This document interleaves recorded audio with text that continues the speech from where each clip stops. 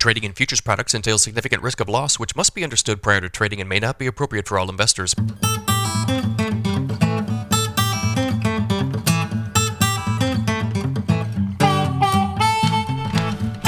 Good morning, everybody. It's Wednesday, August 2nd, 5:29 a.m. Central Time. December corn futures up 5 1/4 at 512 1/2. November soybeans down 5 1/4 at 1336. December Chicago wheat up 8 cents at 686 1/4. December Kansas City wheat up 6 1/2 at 824 1/4. December spring wheat up 3/4 cent at 870 1/4. We did have some fresh news out of the Black Sea overnight. Russian drones struck Ukrainian infrastructure overnight. A grain elevator was damaged and fires were seen at surrounding facilities. The attacks are close to the border of NATO member Romania. One Ukrainian official said the goal of the enemy was clearly the facilities of the ports and industrial infrastructure of the region. Ukraine says that it intercepted 23 drones overnight, mostly in Odessa and in the country's capital. As our great president, George W. Bush, once said, "Fool me once, shame on you. Fool me, you can't get fooled again." So people, they bought the wheat and the corn very briefly overnight. But you know what? People who have tried to buy, traders who have tried to buy the grains on these escalations or attacks, they've been burnt so many times. And I just don't know that they're going to fall for it again. We did have a sharply higher trade at one point overnight. Corn was up like 15 cents. Wheat was up more than 20 cents. Soybeans were higher, and everything has reverted back lower this morning. We had thought last week, I think Matt was on and we talked about this, like, maybe this Black Sea stuff is our only hope for some sort of feed grain rally here. And now we've got it, and we still don't have the feed grain rally. We're higher this morning, but not by much. Could look different by the time some of you guys watch this, but very much a muted reaction to some fresh attacks. We had some other kind of like contradictory Russian news yesterday. Yeah, we sure did. So the U.S. has been informed that Russia might be ready to return to discussions on the Black Sea grain deal. According to the U.S. ambassador to the United Nations, Russia has expressed interest in revisiting the deal, although there isn't much proof of this. The ambassador also said that Russia must rejoin the deal to get its own fertilizer to global markets and to make agricultural transactions. A spokesman for the Kremlin said on Tuesday that Russia is ready to return to the deal, but its demands to improve its own exports must be addressed first. Okay, so Reuters reported at 4:30 a.m. Central this morning that the Kremlin was on a phone call with the Turkish president at that time, so just a couple hours ago or an hour ago. So there is some sort of talks going on. There were also some, as you mentioned, fertilizer. So they want to mess around with this fertilizer export duty, I guess, and change it a little bit. I'm not sure if that's going to have a big impact, but yeah, I don't know. Could they re-enter the deal? I don't know. We've seen these talks a million times. I mean, for more than a year now, we've been talking about the talks, and are they going to stay? Are they going to leave? They finally left. Now, are they going to come back? I don't know. I feel like the stuff that actually happens in regard to attacks on Ukrainian infrastructure, like that's probably the bigger deal rather than these talks, at least for the moment. I don't know. So if you guys are not already subscribed to our premium content, you need to do so. Joe, can you tell me about some recent videos you put together? This is some hardcore grain marketing information we did yesterday. New crop corn carry targets. If you guys are farming and you are learning how to use your bins, trying to figure out calendar spreads, when to roll HTAs, things along those lines. First off, this was a good primer in that. And second off, there are some things that have drastically changed the situation, especially as it relates to interest rates. There's a lot of new stuff here. I do these videos every year where I say these are my targets to roll December corn HTAs to March or to May or to July. A lot of what we have known, like in the low interest rate environment, has now changed. So if you guys are involved in grain marketing, I think this is like must-see stuff, honestly. If you want to see the premium stuff, guys, go to standardgrain.com. You can sign up this morning. This is a $50 per month subscription. Cancel at any time.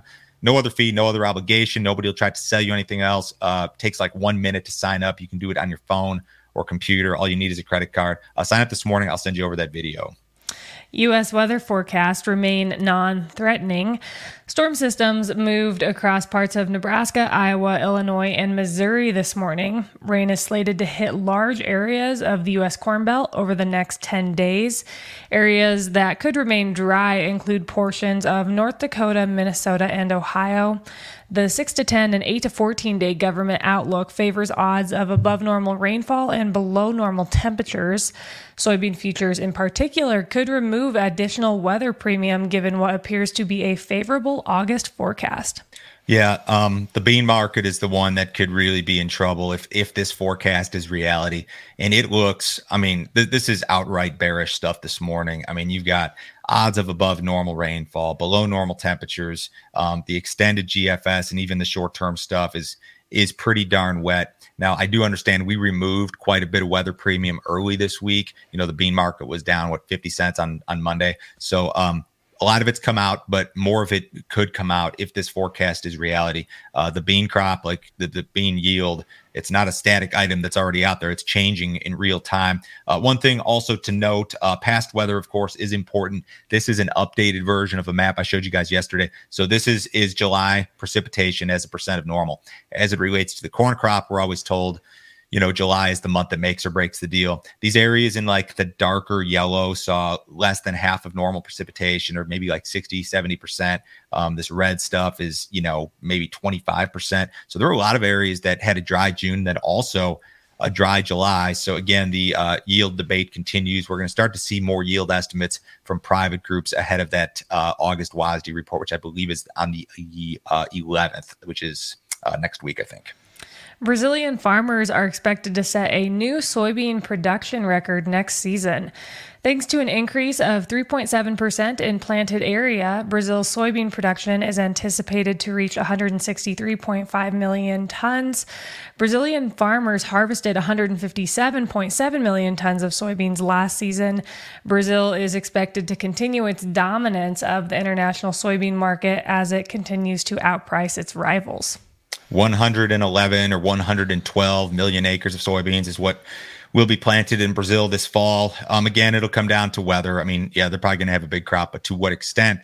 You always need weather to cooperate. But for the moment, this is seen as, I don't know if it's bearish, but it's bearish if it comes to fruition and if the weather cooperates.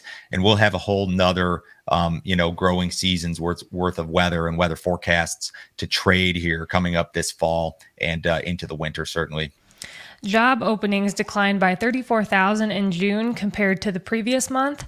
At 9.6 million, they have fallen to their lowest level since April of 2021. They peaked back in March of 2022 at 12 million. The data shows that the Federal Reserve is slowly reducing inflation and cooling the economy. However, job openings are still well above pre-pandemic levels and the 6 million unemployed people looking for work in June. The Labor Department will release its July employment report this Friday. The report is expected to show that the unemployment rate remained low in July and a steady growth in job numbers. So yeah, the job openings have come down, but they were way too high. Here's a chart of JOLT job openings. If you guys are watching on YouTube, we got way too high, and I would call this is moderating. We're moderating. We're probably mean reverting. We're probably going to eventually get back to something that resembles normalcy. And this is what the Fed wants. The Fed wants this red hot labor market to cool off a little bit. And when it does, and maybe we're in the process of doing that, when it does, that's when they can stop raising rates. So this is actually very much what the Fed wants to see. And I don't think this is negative the economy at all, because we're still probably way too high in terms of job openings. On Tuesday, Fitch Ratings downgraded the United States' long-term foreign currency issuer default rating from AAA to AA+. The agency cited fiscal deterioration and erosion of governance and a growing general debt burden over the next 3 years. Fitch is projecting the general government deficit will rise to 6.3% of GDP this year, up from 3.7% in 2022. The agency believes a lackluster economy could send the U.S. into a mild recession by the fourth quarter of this year.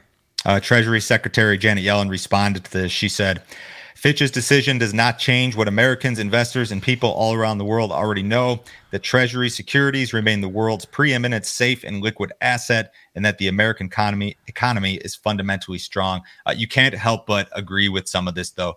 Fiscal deterioration, erosion of governance, a growing general debt burden over the next 3 years. These higher interest rates are a big deal when it comes to servicing the national debt, which has become a huge chunk of government expenses, is just servicing this massive multi-trillion-dollar debt that we've got floating out there. So I mean, you've got to agree with this generally speaking, but at the same time, I mean, the U.S. is the best game in town when it comes to bonds or owning debt, or I mean, it's still the only game in town or the best game in town.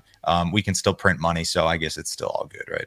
Right. What did the cattle market do yesterday? Cattle market had a pretty darn good day. Feeder cattle futures closed an average of $2.20 higher, ranging from 83 cents higher to 287 higher.